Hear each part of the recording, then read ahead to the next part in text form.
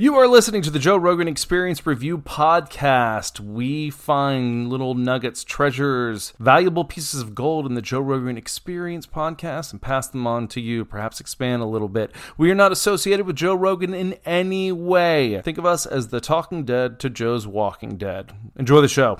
Hey guys, and welcome to another episode of the JRE Review. This week we are reviewing Fahim Anwar, Kristen Beck, and Aljamain Sterling. Fahim Anwar is a frequent visitor to the Comedy Store. I've seen him perform there many times over the years from 2016 on. He's one of my favorites, up-and-comers, absolutely hilarious guy. Has a new special out. Kristen Beck, former Navy SEAL. Gained a lot of public attention in 2013 when she came out as a trans woman, and a very interesting person that's been through a lot. And also published her memoir, which was called The Warrior Princess, a U.S. Navy SEAL's journey to coming out transgender. And last but not least, Aljamain Sterling. He's the UFC bantamweight champion right now. Great guy, awesome attitude for a fighter, humble, funny. His conversation with Joe was excellent. And yeah, if you're a UFC fan, watch this guy. When he gets you on the ground or gets your back, you are in big trouble. So, as always, go to our website, jrereview.com. Check out our Patreon on there. You can join that.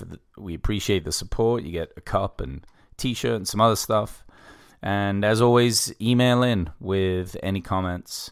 We like to hear from you guys and gals. We appreciate it. Enjoy the show. You're listening to the Joe Rogan Experience Review. What a bizarre thing we've created. Now with your hosts, Adam Thorne. This might either be the worst podcast or the best one of all time. 1, go. Okay, so Fahim Anwar. And this is the first pod we're doing in the new studio. So thank you to the listeners for helping me be able to put a studio together for the Joe Rogan Experience Review. And Todd and I are in person doing it, which is interesting because most of the podcasts I do are like remote calling. My co-host is calling from somewhere else. So kind of a fun little experiment. Nice to be in the goes. room. Yeah. Nice to be in the room with you, buddy. So Fahim Anwar is a comedian I've seen at the Comedy Store many, many times over the years since like 2016 when I lived in LA. And, you know, I've seen a ton of improvement in this guy's comedy. I don't know exactly when he started. I think he's been in it now over 10 years. But he is a go-getter. Like, he works hard. He's always in there plugging away. And I think it speaks to his kind of like engineering background in his mind. Like, he's very kind of systematic about his approach to developing his pieces, is what it seems like. And I think that's why he's getting so good so fast. Well, he's got this DIY approach, right? He understands that comedians, you know, if you want to get your word out there and you want to do the right thing, you got to do it yourself. It's this entrepreneurial spirit that he has that you can really feel when he's understanding of like what he needs to do to get out to the people. Sure. Though, I mean, a big bit of advice that Joe gave him or recommended is that he kind of needs to be on the road a bit more, is what it sounds like. Mm-hmm. I think that's a big thing for comedians, like just to, you know, not only are you learning the country as you go and getting these different styles of audiences, but the practice is like you just can't get that any other way. Like, you could be at the Comedy Store every night, but it's still mostly an LA crowd with a bunch of tourists. But if you're going around the country, I mean, you go to somebody's town, then you're getting that town's energy that you have to play towards. So right. It's constantly changing. I just think it makes you so much sharper to do comedy that way. Well, and hearing those other people, hearing the crowd, right? That's the comedian's way. If you know the crowd is loving it, then you know what to do. And without that practice, you don't know what people want to hear. Mm-mm. And he was kind of shying away from that, wasn't he? He was trying to like pretend that it wasn't a big deal a little bit. Yeah, I think so. but you know, Rogan has just done this for so long that he knows. He knows what it takes for these up and coming comedians and what they should be doing. And Rogan also knows that becoming a writer potentially is a trap, and it really gets in the way of your stand up, which he has been doing. He did it during COVID. So I think Rogan was just testing that. Like, are you writing a bit too much and not getting out on the road? Maybe you should, Right. because that's going to make that much more of a difference. I still haven't seen his stand-up special yet, but I really loved the format of how he was setting it up. Like, at the Comedy Store, using all of the rooms and making it more of a, like, kind of like a day in the life of the Comedy Store rather than, oh, look at my special, which is all kind of glammed up. It's pretty interesting. Well, and he didn't tell anyone he was doing it that way too, right? So it was almost a live showing. I don't think he told people that there was actually going to be that he was going to be recording it, right?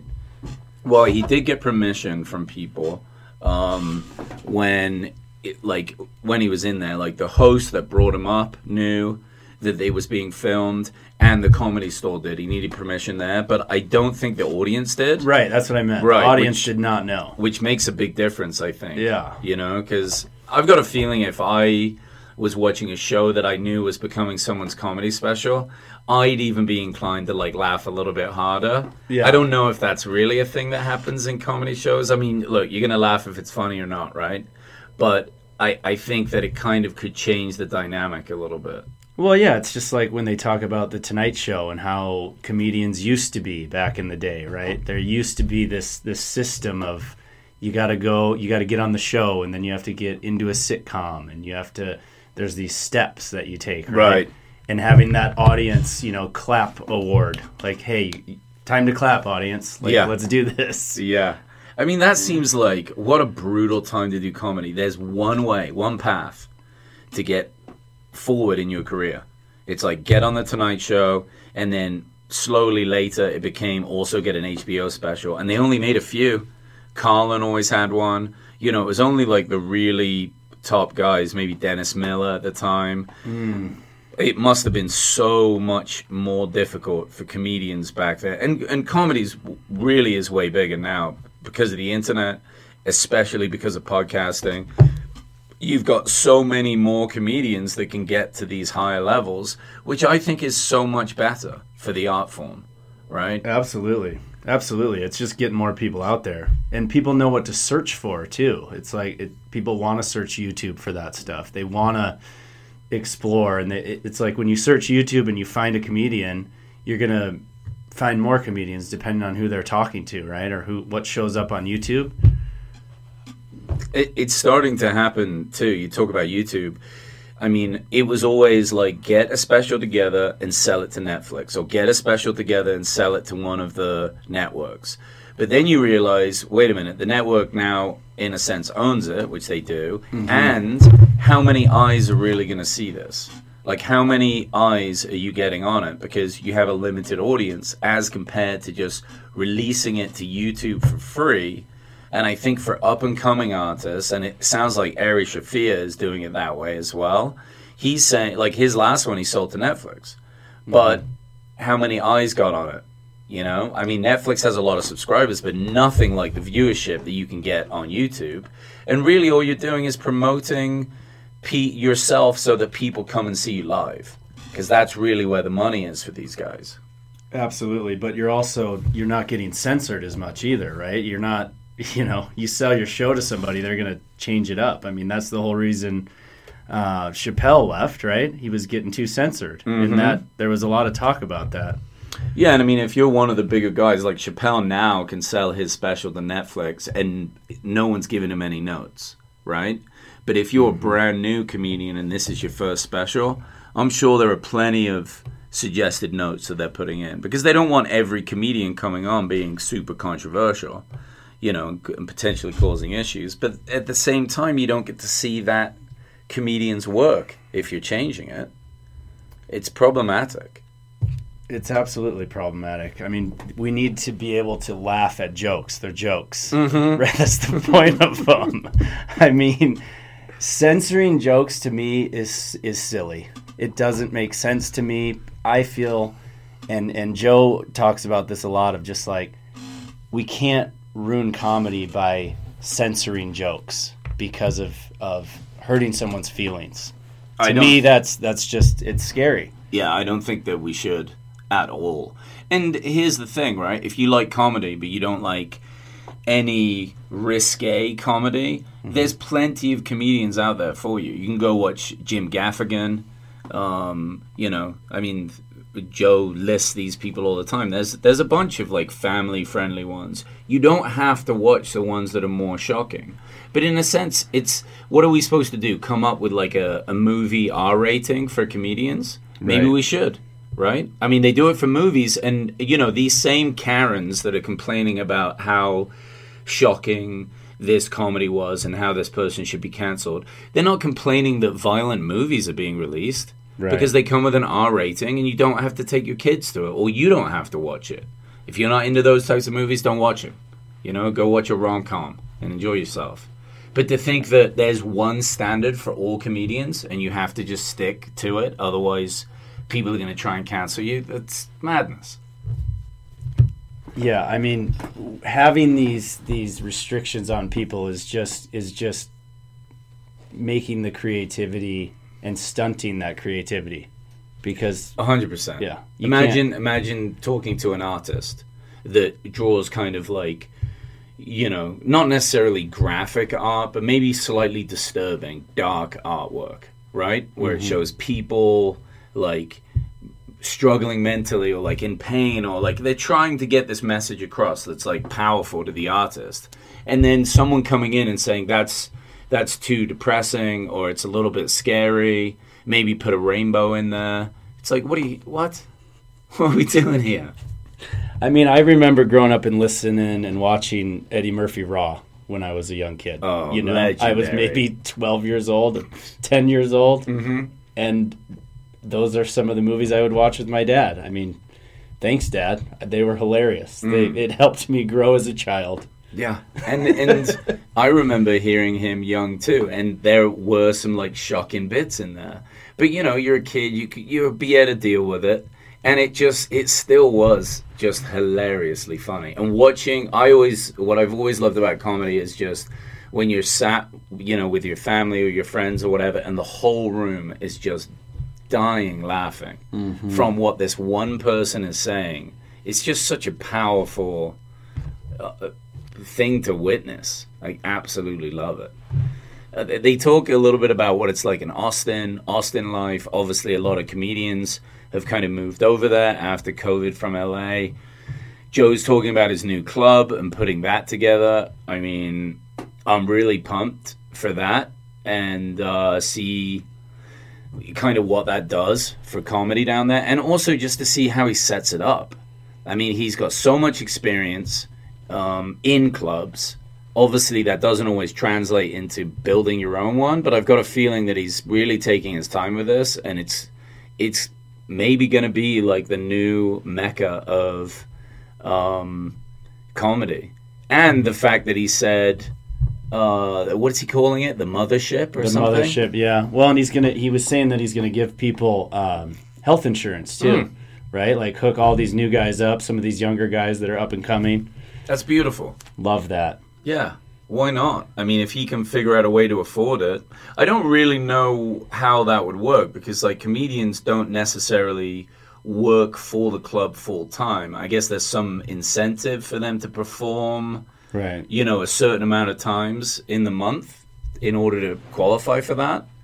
I don't really know how he's going to set that up, but either way, I mean, Rogan's a man of his word. So if he says he's going to do this, he definitely will. And I'll tell you what that's going to do is going to attract a lot of young comedians, because they're broke for a long time. Like, yeah. It's pretty brutal. Comedy's a young profession, buddy. Yeah, it's a young man's sport for sure. Though they did talk about older guys getting into comedy. I really wonder how those people do it. I mean, it can be done, but my God, you would need to be, you need to be all in to be able to do it, you know, older. Just the open mics alone at like 40, it'd be brutal. Yeah, he was saying somebody started at 37. Who was he talking about there? I can't remember. I didn't recognize his name. I've probably seen him perform, but I don't know. Oh, they finally brought up the new Top Gun movie.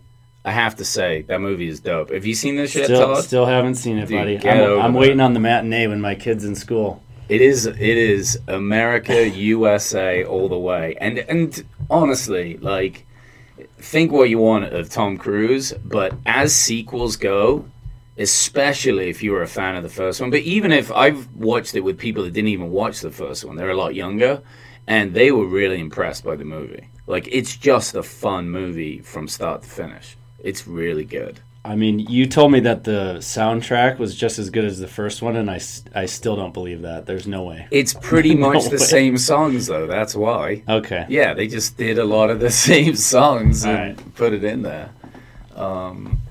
They finish up with Louis coming back, and I wanted to touch on this because, you know, there was the Me Too thing with Louis, and he took some time out, maybe a year, 2 years. I don't know. He took a while off. And then when he came back, somebody filmed a little bit of his stand-up, what he was working on. And like Joe was saying, since it wasn't a finished piece, you know, there was some clunky bits and it just sounded outrageous and people gave him a lot of shit for it. And it's such bullshit because this was always how he did his comedy. Like, what because of these accusations, he has to now come back with clean comedy? That doesn't make any sense. If anything, I think he's going to double down and get more outrageous. I feel like that might work. I mean, why not? Look, these creative types, man, you gotta let out what's inside of you, right? It's something that has to happen. I mean, if we, as artists, if we don't let out what's inside of us, we're gonna feel like crap most days. We have to get that energy out. We have to get those jokes out, man. Yeah, and do it the way that you did it before. Like it shouldn't have to change just because of this whole thing. Like, he either can come back the way that Louis needs to come back, or, you know, he chooses not to. But he's not going to change the way he does comedy. Well, in arts, and it's subjective. They talk about how it's subjective. Like, some people are going to think it's hilarious and others aren't. So don't watch it. Yeah, don't watch it. If you weren't a fan of Louis before, you probably won't be afterwards. You're not going to be now. But if you liked him before, I don't know. He's had enough time off it. This is probably going to be some of his best stuff. I mean, Ricky Gervais just released his special, and it's the best Ricky Gervais I've ever seen. It's excellent. And he's doing it in the face of, like, all this cancel culture and all this new shit that's going on, and he hits it hard. And I thought it was just brilliant. I mean, the way he put it together. Unreal. All right, let's jump over to Kristen Beck. What an interesting person, Kristen Beck. I mean, I don't know if there's any other trans retired Navy SEALs that I've ever heard of. So already, what a journey. Total badass, really. Of course. I mean, you became a Navy SEAL. You kidding me? And the honesty there was so huge for me. Just like listening to her just tell her story and be honest about how she was feeling, and really just, I guess, the courage that she had to just do what she did. Yeah. I mean, you can tell she'd been searching, right? There was like the spiritual aspect of it. And with the planets. Yeah. Yeah. Yeah. She's searching for meaning, right? In a world that she was born into that didn't make a lot of sense to her. So it was confusing. And good for her for seeking out those answers however she needed to. I mean, whatever kind of helps on a journey like that, I think is important to discover. I did like her curiosity with history and like trying to figure out, you know, I mean, she had that kind of, I've gone down a rabbit hole of conspiracy theories online type been of there, thing. Totally been there. I think we've all been there. I like when Rogan says he just wants it to be aliens. wants that. Who doesn't? I know. Who sits there and says, I don't want it to be aliens? I think you've just got to be careful that you're not looking too hard for them, because then you'll find them in everything. Right. You know what I mean? It's like getting really superstitious. And what was Kristen saying about this Project Bluebeam? Was she saying that the governments are going to want to trick us, right? Like put these lights in the air and pretend like they're UFOs even though they're not? Was that what you got out of it? Huh. I don't even remember her talking about that. It was right near the beginning. Oh. Were they just talking about like what most people are seeing? And it's like a way to make us think it's UFOs when it's really probably just drones. Yeah, I mean it was showing lights in the sky to prep us basically for what's to come next, right? Again, a conspiracy theory, right? But saying, a hey, good one. Yeah, right. Like we're gonna prep you guys by showing some lights, and then maybe what's the next step? I don't know, dude. I feel like we are super close to the government just being like, oh yeah, by the way, here's aliens. I hope so. That would be wild. What do you think it would do? Do you think look, we're definitely not going to be as shocked as all this cover-up shit was trying to make us think that we would be. Like, if they've known, like if the government has known but they've kept it under wraps and done it well, but didn't want to tell us because we would panic, it's like, I don't think we're at the point now where we're all going to panic. It's going to be wild, exciting. I don't think that it's going to create any sort of mass hysteria. If we can survive COVID, we can survive an "there are aliens" announcement. Do you think it's a half and half? Is it a 50-50 like Republicans and Democrats of people who believe and don't believe in aliens? I have no idea. I don't know if it's a political thing. Yeah. I really can't even figure out what the motivation would be, other than if we say they're there, maybe we'd be requiring the government to tell us more about it, and they just don't want to deal with it at all. Right. They just want to sit on this technology, figure out how it works, not let any other countries know that we have it, and try and make a ship. But you've also got to think, hey, if we did find a ship, a bunch of other countries probably did too. It's not like aliens would only be visiting America. Right. I mean, it's a dope country, but they'd be all over the place crashing and doing other stuff. So you'd imagine all different countries would be able to have these crafts. And that kind of makes me think, well, are all the countries that good at covering it up? Because they would have to be. It's not like any one country has come out and been like, yeah, we found this ship, just so you know, we got it. Well, and seeing these old, all these different old cultures from like 5,000, 6,000 years ago that have these pyramids and have, this, what is that, echo that he was talking about? Like when they would clap? Like, did you even understand what was going on there with the frequencies? Yeah, so it's like this Mayan, I think it's like a Maya, like a South American pyramid.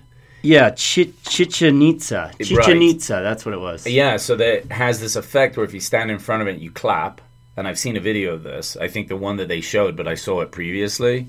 If you clap or make any kind of loud noise, by the time it hits the top of the pyramid, they're unlike the pyramids in Egypt that are just a point. They have like a building on top, like a small little, it looks like a, I don't know what you would call it. Like a pillar or something? A pillared thing with a roof. Mm-hmm. And it changes the sound. And it comes back sounding just like this particular bird that's there that the temple is named after. How in God's name did they figure that out?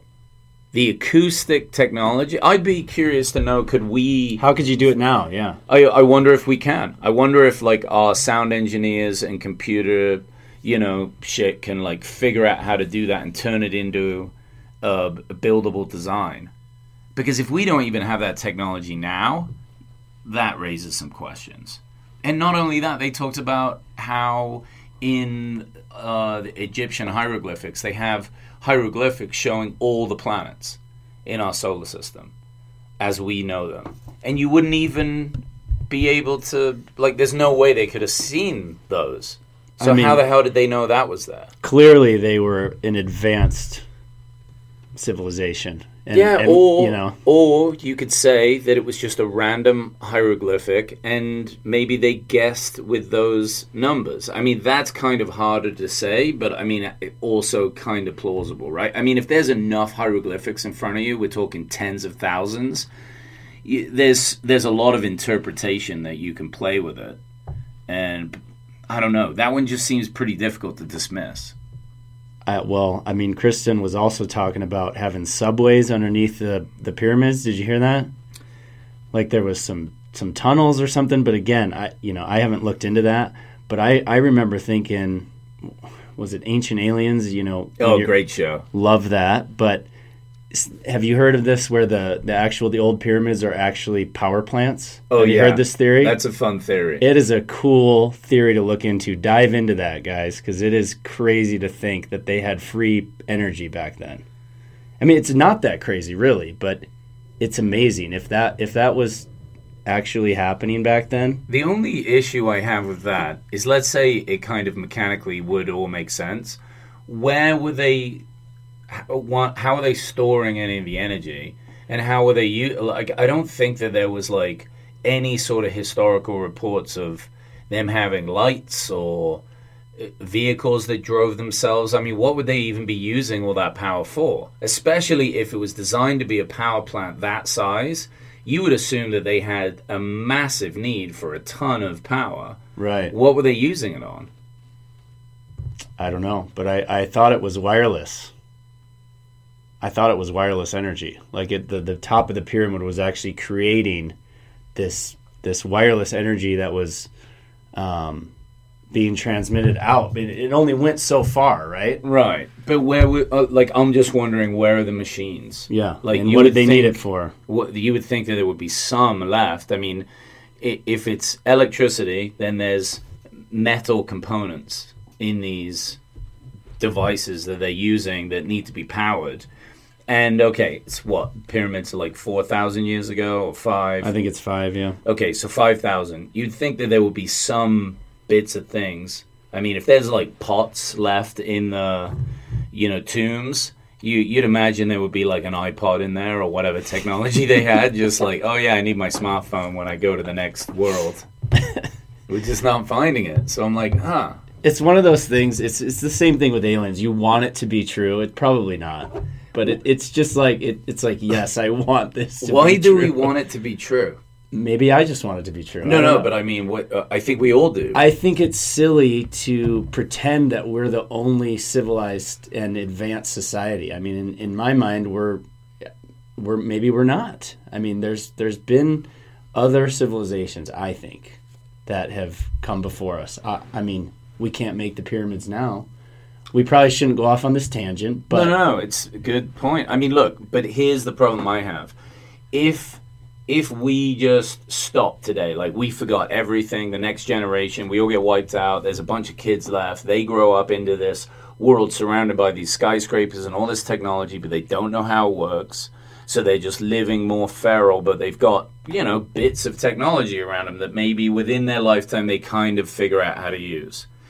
Do you think in 5,000 years there would be enough evidence of the change that we had made? I mean, obviously most of the buildings would crumble away, a lot of the houses would, like a lot of this shit would get lost. But there would still be enough archaeological stuff. You would think, but with that many years, I mean, with the small pieces of technology that we do have, wouldn't that just get turned into sand? Probably. We are the last people to know. I mean, we can't even fathom that amount of time. It's way long. We can't fathom it. Yeah. Even just 5,000 years. I mean, you can fathom 5,000 years, I guess, but within 5,000 years, anything that they had, you would think would just turn into dust. Well, look at it this way, right? So one thing that we definitely have is those, from the pharaohs, those cool, like, head things they wore that are all gold. Right, that they're buried with. Right. Well, if they had all this power, wouldn't you think there would be like some sort of Bluetooth headset in there, or a button that you push for like shades to come down, or like they have power, right? So what are they using it for? Yet all the artifacts that we find, none of them look like they run on any power. There's like some loose references to them having light. Yeah. And you see that in the Or hieroglyphics. batteries, like, right? Yeah, they have some sort of basic battery Yeah. with like a pole, and then there's kind of like a light on the end. That could make sense, but you don't need a pyramid's worth of power to charge that thing. I mean, you can kind of do it with like some sort of acid-base reaction. Or I really don't know how batteries work, but you don't need a lot for it. It's like a potato clock.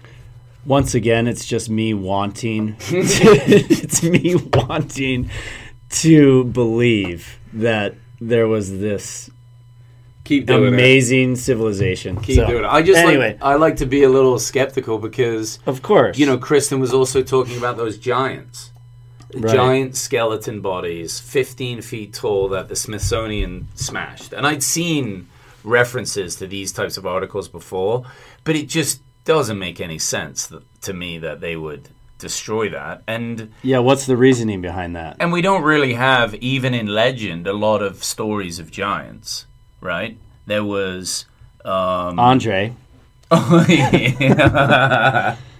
Okay, there's Andre. Yeah. I mean, you have the Cyclops in the Odyssey by Homer. Mm-hmm. So that's a big story, from the past. Then you have, I guess, David and Goliath.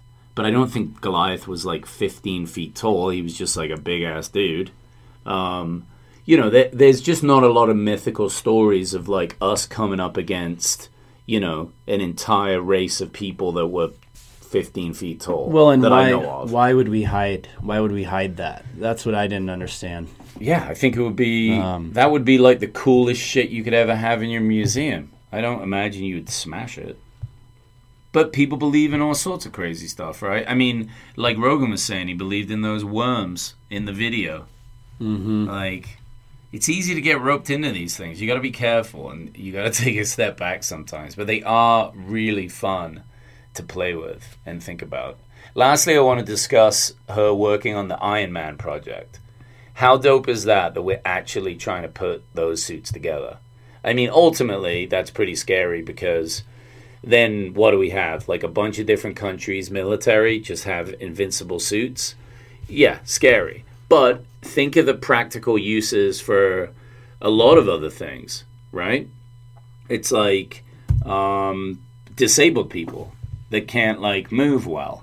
Now they have a suit and they'll be potentially fully functional. Or,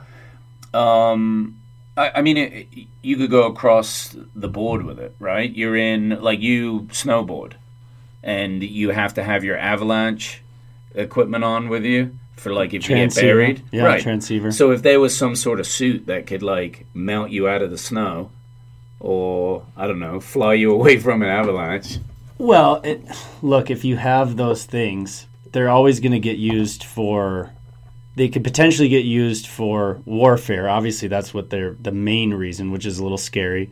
But the autonomy in warfare that they were talking about is what got me thinking, like, holy cow, people might not even go into war anymore. It's just going to be this autonomous thing that they have drones for, and they have, which we already have. Right. Yeah, it's pretty automated. Like most of it's like a video game. Yeah, it's like robots doing it. That's scary. The War of the Robots. That'd be quite an interesting movie. I don't know. It's kind of scary stuff, really. It's almost like the more you learn, the scarier it gets. Like you really probably don't want to know what the military are up to at any given time. I know it. I don't want to know. No, it freaks me out. I'd rather stay away. I would rather be engaged in human life rather than on my day-to-day things in my small town. Yeah, it is as silly as that sounds. Yeah, too much news is not good for your health, and possibly too much information. I know that sounds like the most ignorant thing you could say, but there's certain information that is going to make you panic. Right? You're gonna think of the worst things out of it and go, nah, I don't want any of this. I'm staying away. All right, let's jump over to Aljamain Sterling. Well, UFC bantamweight champion. I really like this guy's attitude. I actually thought he was quite funny too. Humble guy, from what it sounded like. I always like to hear that in the champions. even if they're like talking shit before their fights, or they talk a lot of shit to the opponent to like psych him out. Does he though? No, he doesn't. No, he doesn't. But I'm just saying, as a general rule, I don't mind when they do that. But when you come in for an interview, when you sit down and you just being you, that's when you get to hear who they are.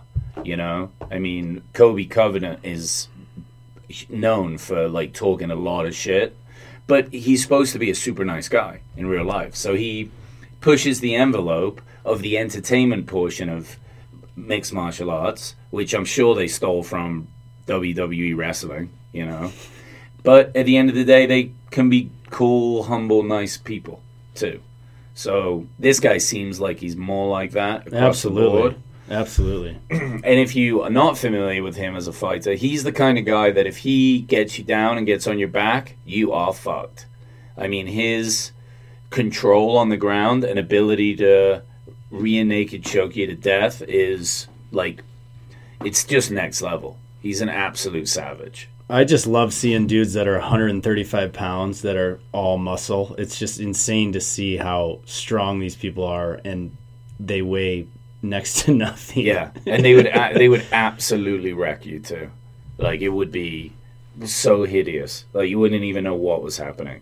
And I always hate hearing that when you see some like big guy that works security somewhere at a bar, and maybe he's like, way into like 200 pounds, like big dude, but his training is going to be nothing like these sorts of champions, and they want to say things like, oh well, yeah, 135 pound guy though, I'd be able to smash him. No chance. No way. I don't believe it at all. Yeah, they'd crawl up your back like a spider monkey and strangle you to death. Be it. After punching you 50 times in the face before you even moved. It's just such a ridiculous type of talking. Like, I don't know. It bugs the hell out of me. They discussed a lot of the previous champions and how they're still fighting. And I did not realize that Dominic Cruz had been fighting as long as he had. Now, I know you're not super familiar with MMA, but Dominic Cruz has been around for 15 years at least, fighting at the highest level that you can. They even said that he's only lost fights during the title fights, which are ones where you win the championship. So that's the only times he's lost. He's made it all the way to the top. Against the very best people. They're the only people he loses to. And he's also an excellent commentator because he knows so much of the sport. He knows how to break it down so well. He's an excellent shit talker. I mean, it's quite phenomenal what some of these fighters are able to do. And this isn't the sort of sport that you can stay in for very long. I mean, the damage to your system, the window of fighting that you have is not that big, especially if you don't start till later. You just can't go for long. Like, you get into it in your 30s, like, good luck. You might have 5-6 years. I mean, this is why people like Nate Diaz and Nick Diaz, you've heard of them, right? Oh, yeah, absolutely. They got in like their late teens. So they've just been able to really just fight a long time, which is incredible. I mean, I just love the discipline in it. Rogan talks a lot about discipline, and whether it's for fighting or comedy or just life in general, like just, whether you're young or not, having that discipline for every day to be training and doing jiu-jitsu and doing MMA is like, that's inspiring, man. No matter who you are or what sport you're in, it is inspiring to see that in a fighter. He's talking about his neck pain and how he's going through all these different, rehabilitations for that, and how he only drinks, solemnly, but when he does, he gets a little crazy, right? We can all relate to that. Well, you need a release. Yeah. I mean, imagine if you're working that hard all the time. Like, you need to have some fun too, but you definitely can't have too much fun if that's your primary goal.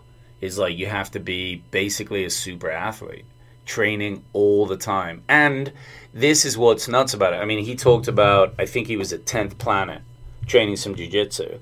And he's just rolling with a guy, like warming up. It's like a flow roll, which is supposed to be the calm roll just to get a warm-up in. And this guy dives in for like a heavy guillotine and cranks his neck and really messes him up.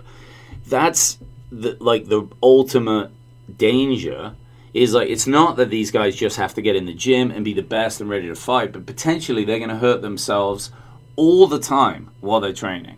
Any given day. You just don't know. You move wrong, you twist wrong. I mean, I guess that's the same as a lot of sports. You know, a lot of athletes are training all the time and can hurt themselves. But I mean, these guys are getting punched and kicked and strangled. Right. So the danger factor is so much higher. Yeah, I mean, that's why you have to train every day, though, too. I mean, you can't not train every day. Mm-hmm. It has to happen. That's why I'm liking hearing more of this, like, light sparring that people are doing and, you know, training that's not taking so much heavy impacts. I don't think you can start off that way because you got to prepare yourself for the cage. But if you are a veteran of the sport and you've been in the cage a bunch of times, you've had a bunch of fights, you know how to strike, and you're just making little adjustments to your own game, it's probably a much smarter move to kind of minimize the dangerous impact that you take before fights. Because if you're doing a training camp, which is, I don't know how long they do it for, like 6 to 8 weeks, something like that, if you injure yourself during that time, you're getting no money, right? And you've still got to pay for the camp, and you've put all that time in. It's like the balance between being really careful to keep your body strong and get ready for the fight, and also making sure that you get the best training. That must be so nerve-wracking. Making sure you don't get hurt. Of course. Yeah. I wouldn't want to do it. I couldn't commit to that. I don't have enough discipline for it, buddy. No way. No. I'll just talk about it. I'll just talk about it and it's enjoy inspiring, it. though, which is nice. And that's okay, too. You can be inspired by people that you watch Cameron Haynes run 240 miles or whatever he does in the Moab 240. It's like, yeah, I'm super inspired by that. But you know what I'm inspired by? For me to run maybe 10 miles twice a week. That's enough. Something you can get to. Yeah. So you see what's possible, and then you just ask yourself, can I push a little bit more within the means and comfort of my own life, right? We don't all have to become a Goggins with this because it's too much. Right. But it's nice to just be a little bit inspired, right? To remind yourself, I could do a little bit more. I could. I'll tell you that right now. I could run a little bit more. I'll occasionally, like you said, you ran a mile yesterday. Yeah. Occasionally I'll get on the treadmill, run a mile. But I'm not pushing myself, really. Like, I'm not running further than that. It's one of those things, though, if you do it every day, right, it's that discipline. It'd be easier. Yeah, and just seeing, the effects of, being able to run a 7-minute mile, and then if you take a few months off, all of a sudden that extra minute is happening. Like you're running a 9-minute mile or an 8-minute mile instead of that 7-minute mile if you take even a few weeks off, at least for me. Oh, 100%. Yeah. And so doing it every day, though, you're going to feel like a champion, even if it is only 1 mile. It doesn't take much, man. That's what's insane about the 240 miles that Cameron Hayes was doing, or some of these guys. Obviously, Goggins is incredible, but I wonder how many miles most of these fighters are doing a day. Running is in the regimen. It's got to be. Running's a big part of it. A lot of them do a lot of bike work as well because it's less impact on your knees over time, but a ton of them run. And you've got to. Running is like the sheer guaranteed way of keeping your endurance up. Like it's just one of those things that you want to have in your regimen to keep your endurance at like that type of level of high. I mean, it's super important. And the intervals, right? Like having the sprint and then the pause, the sprint and the pause. Oh yeah, the high intensity workouts. Absolutely. Of course, they're doing those as well, and they're very important as well. And they're doing 5-minute rounds, so they get in the cage, and maybe it's just like sprawling and takedown defense, but it's kind of getting your timing and energy up, keeping moving for that whole 5 minutes. I mean, since 92 when the UFC came out, the training regimens compared to today have changed so much. It's unbelievable. I mean, they've really got this stuff down. And also this sport has changed so much. I mean, Rogan talks about it. Like, it's so much better now. Even the worst fighters today would probably beat the best fighters of, almost anywhere in the 90s, just because of the standard of training.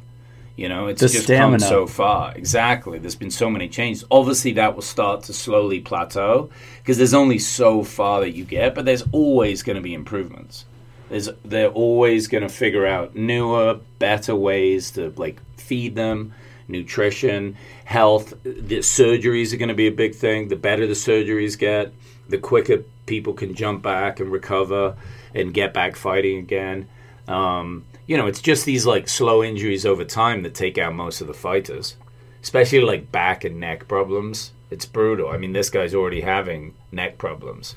I mean, they kind of say that even if you just go to get your black belt in jiu-jitsu and you were never a competitive tournament guy, but you're just in there training, there's almost no way to get away with not having neck injuries because your head has to get pulled on, 10,000 times before you get close to your black belt. It's probably more than that. It's necks are just not strong. It's like a flimsy bit. There's no way around it. No matter what you do. No matter what you do. I wanted to end up with Joe's encouragement to starting a podcast. So Aljamain has one, and he's not sure how he can fit it in his time or make it work. And Joe just said, keep it simple. Do it 1 hour a week. If you got time to play a video game or watch a movie or YouTube for an hour a week, which almost everyone finds time to do it, you've got time to do a podcast. For example, I've done this one now for 5, probably coming on 6 years. I think it's around 5 years, but a little over. But I've just kept it as simple as possible. I don't do 5 a week like Rogan. I just do 1, sometimes do 2, 45 minutes. I keep the planning and editing to a minimum. And I don't necessarily do that because I'm lazy or I don't want to give a good show. I just do it because I need to, 1, always enjoy it, and 2, make it really comfortable in my life so I can do all the other things that I'm exploring. And that's the important thing. People just want you to talk. They want Aljamain to come on and discuss what he knows about fighting and give it breakdowns. I mean, he's a UFC champion. What better person to do it? He doesn't necessarily have to take a bunch of notes and produce it and do all these other things. I mean, that's a nice touch, but not if it makes it so that he doesn't want to do it at all, which is pretty common. People overthink what it takes, I think, sometimes to do a podcast. Absolutely. Well, you always said consistency is really the thing, and he knows what consistency is like with his training. So if he could just get into that regimen, just like anything, he'll be fine. He already has that in him. Yeah, it's not like he's not already a super disciplined person. But when I talk about the consistency, it's not like that was my idea. That's always been Rogan's. Yeah. When he talks about podcasts and what made his, in a lot of ways, really popular from the start, is he's super consistent and creates a shit ton of content. And on top of how interested it is to listen to, I mean, he set the bar in a way that I don't know if anyone's going to be out of touch for many years. He's so far ahead of anyone else in the podcasting space. And that's why I don't shut up about him. So there we go. All right, guys, that is it for this week. Thank you for joining in. Thank you, Todd, for being here. Appreciate it. Pleasure to be here, buddy. Yeah, that's all. Cheers, folks. Later.